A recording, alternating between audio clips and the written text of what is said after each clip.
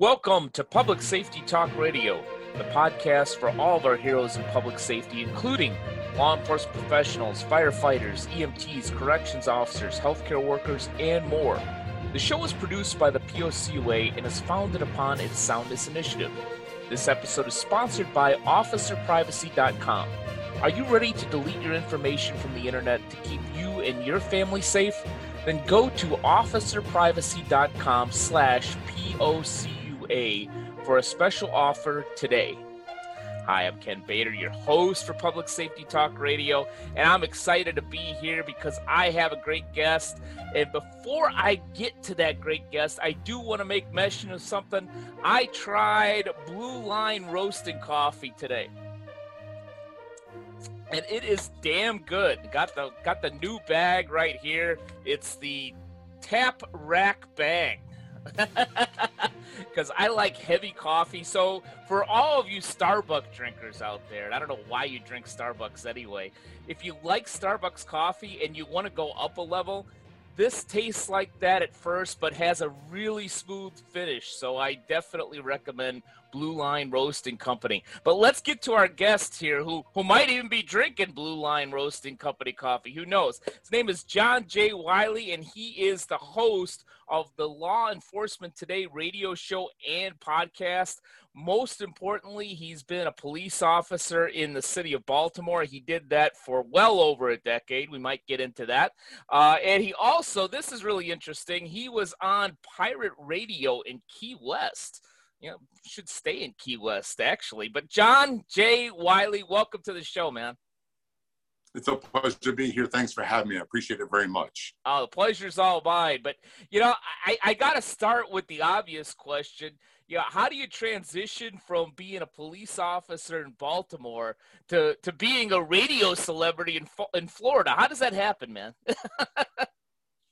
Well, first of all, there's two things about that. Number one, I'm a happily married guy, so I'm not allowed to be a celebrity. I have someone at home that keeps me in line. So that term, I thought when I went into radio, I would be a celebrity, and that's just not the case.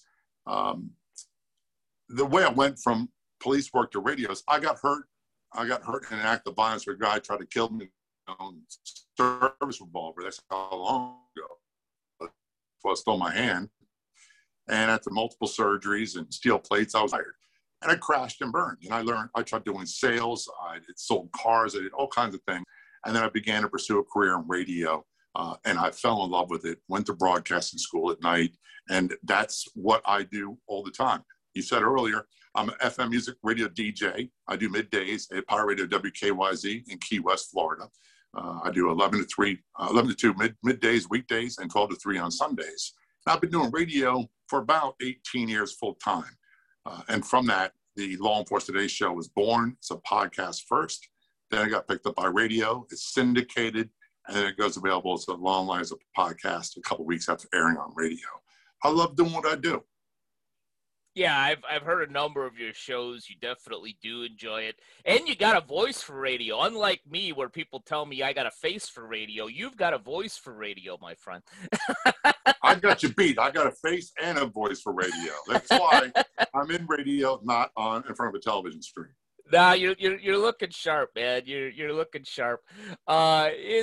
Is there anything from your law enforcement career that kind of prepared you to be a radio host, or is it just completely different?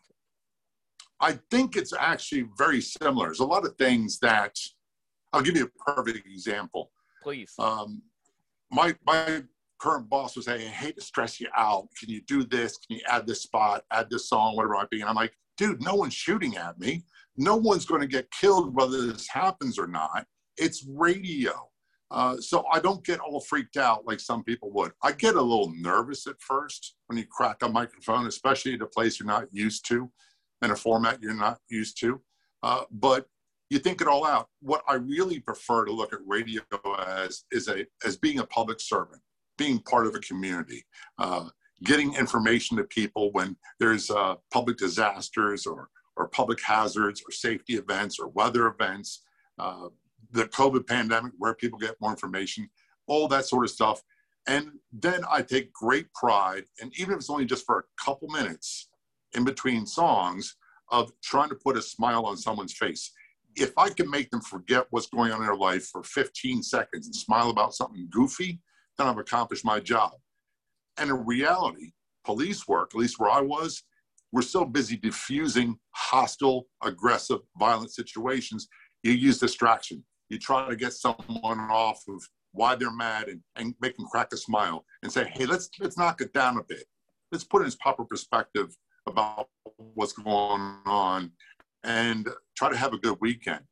So I think there's a lot of parallels that way. But going back to one of the things that you alluded to a little bit earlier is the transition. And yeah, I know that there are a lot of police officers right now, some for very good reasons, some for unfortunate reasons, that are leaving the police force, that are transitioning to another career or another job. And it seems like you've done that very well. Is some of the problems trying to make that connection, unlike you did? You made that connection of being a public servant. I'm a public servant wearing a badge. I'm a public servant on the radio. Is that where some police officers may have a little bit of a challenge, an obstacle, is finding that bridge to that next career? I think part of the problem is that, and I went through this too, I get so wrapped up in my career, so wrapped up that it becomes part of your identity. And that's what you feel all you're good at is being a police. So when it's over with, and you don't take in consideration basic things like sales. Every cop I know says, I'm horrible at sales. I don't have the patience for it. Well, we've been selling options for decades to people. Exactly. I'll give you a great example. You get a family disturbance call, someone's drunk, they've been drinking, and they're having a problem. It's Friday, and you say to them, hey, Joe, here's a scenario. You can go somewhere for a few hours, then go enjoy your weekend, or you can go to jail with me. It's your choice. That's sales 101. When a lot of people get lost in that, and they figure, I can't do something else. Or they're like, all I've done is policing for 20, 30 years. That's all I know. And I'm an old dog. You can't teach me new tricks. That's the biggest lie there is. We've had to learn to adjust to new policies, new procedures, new training, all through our career. You go from one call, which just says a burglary call, to a theft from an auto call, to someone who's threatening suicide. And you have to learn to adjust and adapt all the way along. So when the career comes to an end, if they've been thinking about it, they've been looking at different options they have available to them, different strengths they have. And I think that's one thing that most first responders don't feel they have. The exception being my firefighter brothers and sisters, because most of them have side hustles. They have side jobs. They've got careers as bricklayers and carpenters and painters and whatever. So even it's a different scenario for them. Exactly. Yeah. I'm going to tell you right now, America's law enforcement can do anything. They've been doing it for years and years. They just have to realize, open their minds and say, what are the options? What are the possibilities? And by the way, I listen to Howard Stern. I listen to Rush Limbaugh. May he rest in peace. And these guys have big, huge crews. They have production staff. They have technical people. They have people doing their audio. It's just me on my show. Probably like it's just you on your show. So if they can do that, you don't think I have like a dozen? You don't think I have like a dozen people behind this sign? You don't strike me as the type of guy who has people. That's it. Yeah, I don't have people to call people. It's me. Yeah, yeah. I do have people, but none of them here. This is my little home studio over here. I completely agree with you on America's law enforcement can do just about anything out there. I think that, you know, much like our firefighters and EMTs and emergency room workers, corrections officers, I can go on and on. Yeah, when you're dealing with heavy life and death situations every day, doing a radio show has to be pretty welcome in comparison to that. Yeah, It's a nice break. It really is. Yeah, and you know, I agree with you on the sales point too. Fortunately, I was never in that position on the other side, but personally, I would have taken, hey, I'll go someplace for a couple hours instead of going with you. Right, exactly, and that's basic human behavior. And what I always remember is this: all of us to some degree or another are self-centered. We're wrapped up in what's going on with us. And radio world, if you're driving to work, what you don't want to encounter is you don't want to encounter delays, traffic jams, things of that nature. You think about it, you got to do what's going on in your family. So any kind of distraction from your daily routine that'll put a smile on your face, I think is well worth it. It's the same thing as telling that guy, hey, you can go have a great weekend. You got to do some things different. And like you said, it's a redirect. Yeah. Yeah. So let's go back to, or segue to, law enforcement today. I'm sure a number of people in my audience have heard of the show. But first of all, what do you like the most about law enforcement today? And why should my audience like law enforcement today? We've got a lot of law enforcement out there that are listening to this. Well, I started seeing in the radio world, I, of course, see what everybody does on social media. And I saw a guy named Robert Greenberg, and he's an active duty police officer, police captain, actually, in South Florida. He has a presence on law enforcement today, and they were doing some pretty good stuff. And I talked to him, I said, hey, look, I want to do a podcast from law enforcement, for law enforcement and their families, and talk about things that don't normally get talked about, that people aren't aware of. And we did that for a little while. And I had an officer on who, her name was Stacy, and she was shot multiple times as a young officer and barely survived. And we had the audio tape of her communicating on radio with dispatch while help was trying to get there. It was so powerful and profound, the radio station was listening to the podcast and said, hey, can you convert this to radio? Meaning the time, the clocks and all that. I'm like, yeah, we can do that. So long story short is we wound up getting syndicated. We just got our 47th station in Sandusky, Michigan, overnights on, I think, Saturday, Sunday morning. Mm-hmm. So we broadcast about 23 million combined population. And what we try to focus on. Now a word from the POCUA. The POCUA can suggest a credit union that serves public safety professionals in practically every state in the country. While we can suggest a number of local and regional institutions that serve first responders, when a police officer resides in a state without a POCUA member organization, we are proud to refer him or her to the National Police Credit Union. The National Police Credit Union was born out of a desire to serve those who serve and protect. As a division of Chicago Patrolmen's Federal Credit Union, the National Police Credit Union builds upon over 80 years of expertise in the financial services industry. The National Police Credit Union's goal is to bring police credit union access to every officer who currently does not enjoy the benefits that access brings them. For information about the National Police Credit Union, go to nationalpolicecu.com or call 844-COP-SAVE. To find a POCUA credit union nearest you, go to policecreditunions.com. And always remember, if you aren't banking with a POCUA credit union, you're just working with an institution that just so happens to serve public safety professionals, and you deserve better. It's a personal experience story.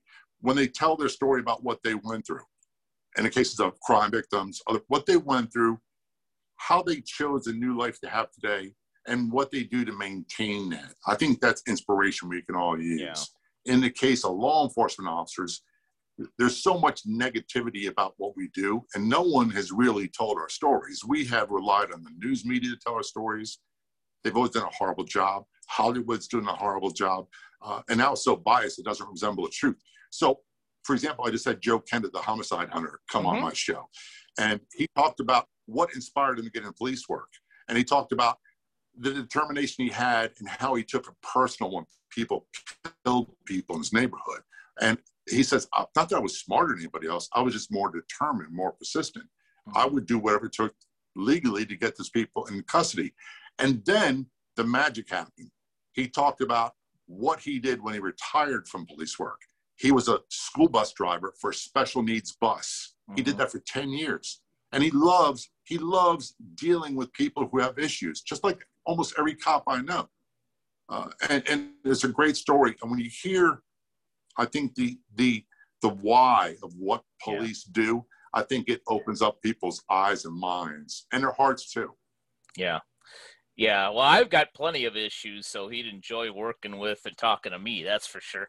Uh, the fortunate thing in this really crazy divisive world is, and I do admit that I have to dig for it a little bit, not a ton, but a little bit. Is there are a ton of people out there, and maybe they're a little bit more silent or quiet than we would like, that really, really do staunchly support police officers out there and our other first responders.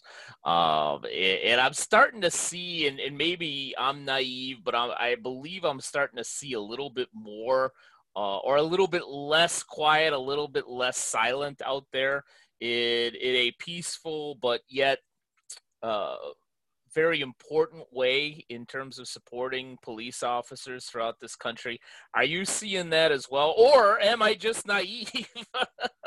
I think there's always been an undercurrent of people who have to what I say is that as human beings, we all tend to be a little bit self-centered, and I'm no exception. If I call 911 because I have a medical emergency in my house, let's say I have a family member visiting and they have a heart attack, I dial 911.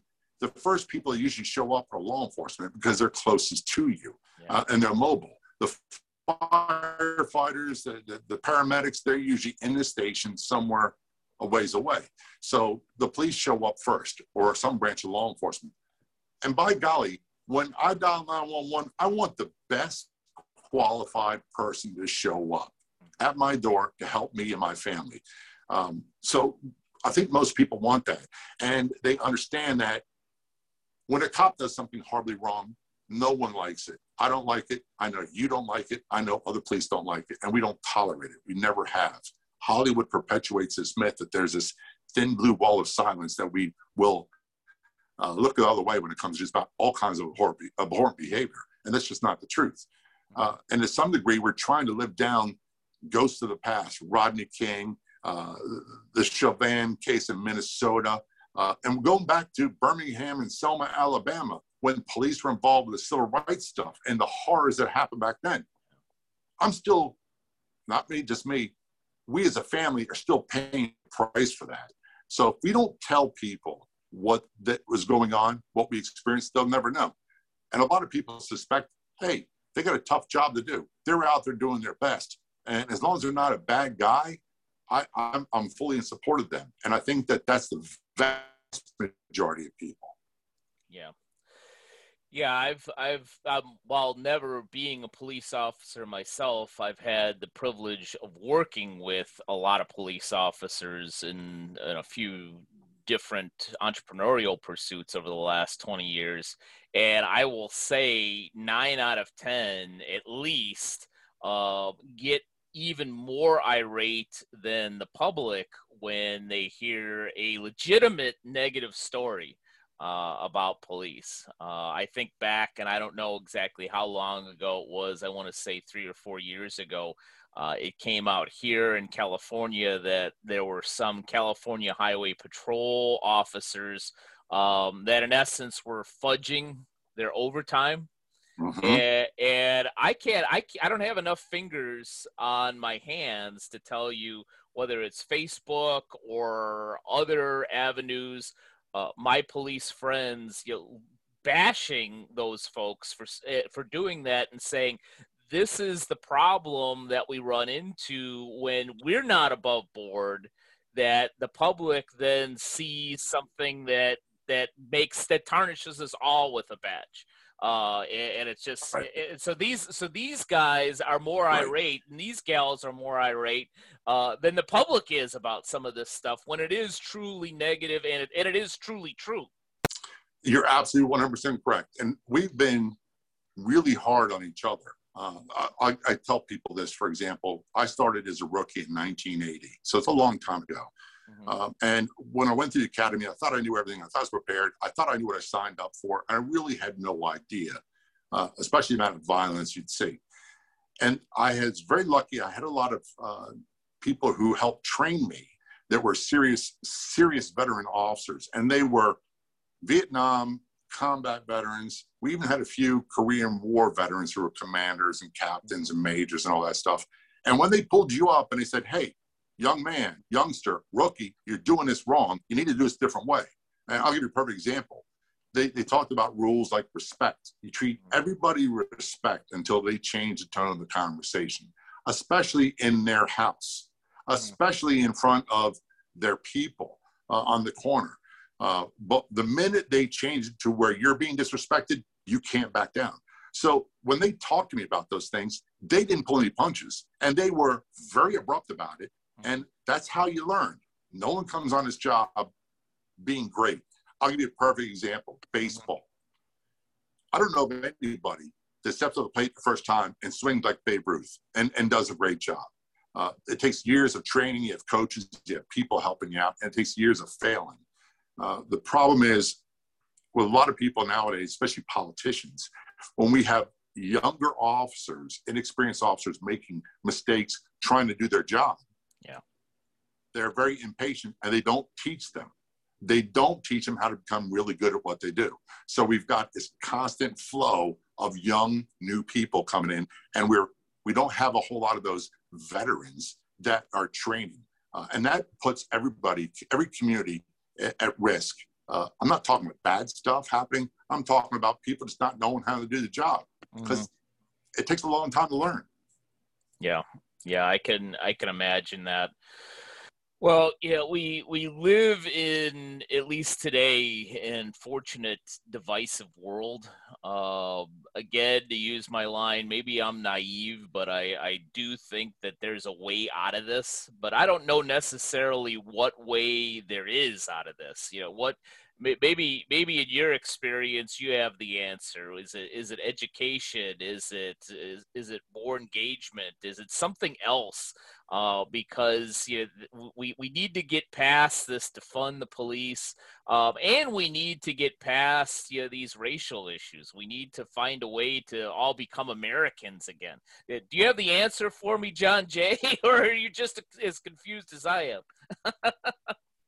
If I had the answer, I think I'd be a very wealthy man.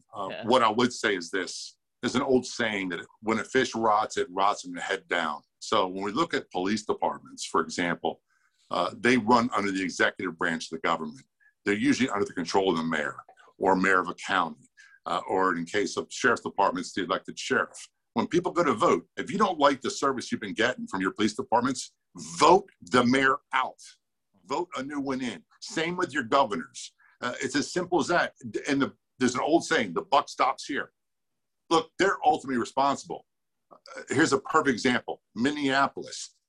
That was Mayor Fry's police department. He picks the police chief, the police commander, the police commissioner, who in turn picks the command staff. They all have their marching orders from the mayor. And when things go bad, guess what? No one holds the mayor accountable. Well, if you don't hold the mayor accountable for what goes wrong in the police department, shame on you. You're part of the problem. Yeah, great point. To take it down a notch to something that is a little less heavy, I'm going to ask you this very, very important question, which is, what is your craziest story? Is it the craziest story from your police tenure, or do you have an even crazier story from your radio career? Well, I guess there's two comparisons. Sure. My first full-time radio job, I was a country music DJ at a small station in between State College, Pennsylvania, and Buffalo, New York. And I would get on at 3, and by 4 o'clock, everybody left. It was on top of a mountain, and it was wintertime, and every day it snowed. So what I found myself doing is talking on the radio, and I had actually put a picture. I had a picture on the board of a woman driving her car with a kid in the back seat. So I knew who I was talking to, because it just felt like I was a crazy person in a closet talking on a microphone to myself, because we didn't have video and stuff that we have now. The police world, there were so many crazy stories that I'll give you a good example of what I think was the lighter side. A really good friend, he's passed away. His name was Ev. And we used to play pranks on each other all the time. We were in uniform together, worked the same squad. He was about 6'6", I'm 6 foot. He would do things like break into my locker and put his pants in there instead of mine with all of my uniform stuff attached to it. On top of the locker, there'd be a little piece of paper with a little note, some expletive, and I'd pull it down, and there was a pound of baby powder on top of it. I'd be covered in it. The mace we carried, we had a saying that the mace only worked on innocent bystanders and police. So I leaned against his police car door and wouldn't let him out one night, and I sprayed mace into the vents under his windshield, and he got called into station. He's driving down the street in the middle of winter in Baltimore with the window down, his head out, crying because the mace was so permeated in his car. Those kinds of things I miss tremendously because you develop a bond with people you just don't get elsewhere. And it's not just police, it's people in community. There were people that were so great that you had to see every day. They got to know you. They gave you nicknames. They invited you into their barbecues. And they relied on you. You were part of the community. Again, I think that's a big part of what radio does as well. Yeah. Yeah, you definitely continue creating community through your radio show, through all your podcasts. The last question I have for you is, how can our audience best find Law Enforcement Today and any of the other shows that you're doing right now?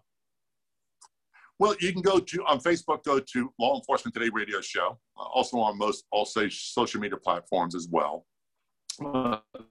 There's a new one called Clubhouse app. I don't know if you're on that or not. Look for LET radio show on that. I'm there.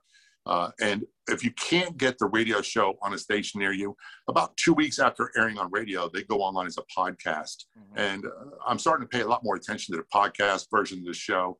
And the reason why is people can listen on demand from anywhere, anytime. It doesn't matter where they're at. I've got a young lady who emails me. She listens from Sweden. She's autistic, and she found a connection with this distant voice on a podcast or podcast version of a radio show and connected. Yeah. When you realize different cultures, different ages, different abilities, you still have a way to connect with someone and become part of their life. It adds a whole new twist to this thing about podcasting. So you're a little bit older. You're not as old as me. One of the things I'll close with this is when I was a kid, the radio stations, they were never automated. They didn't have computer automation back then. So you had a live jock. He talked in every song. He was a member of the community. And every day part sounded different. Every station sounded different. Nowadays, everything's computerized, and it becomes like a cookie cutter format. Everything sounds the same. And most often the jock's not even in the building or even in the same state that he's talking to you at. So we lose that sense of community. With podcasting, man, we can build our own communities, and we can be a vital part of that community and say, look, your voice matters, our voice matters, and we want to connect. So that's why I love what you're doing, and I love the podcasting aspect of what I do. Yeah, I love the podcast aspect as well. I heard somebody do a presentation from iHeartRadio, and he talked about the value and the difference between, say, a TV and video to literally being in the ears of people with the podcast. So you're definitely spot on, and you're definitely creating community. So if you want to be part of John Jay's community, definitely seek him out through Law Enforcement Today. We'll put the links in the show notes, of course. And most importantly, John Jay, thanks for spending some time with us today, man. My pleasure. I appreciate it. Anything I can do for you to help you in your journey, please reach out. Let me know. Absolutely. And thank you to all of you that have watched or listened to this episode of Public Safety Talk Radio. And we'll be back with you next week with another great guest.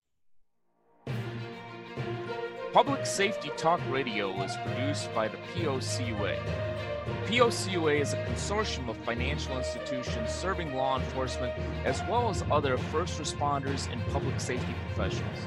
To learn more about our association and to find one of our credit unions or service providers near you, go to www.policecreditunions.com. And always remember, if you aren't working with one of our POCUA credit unions, you're just banking with an institution that just so happens to serve first responders. As a public safety professional, You and your family deserve better. Find a POCUA credit union today.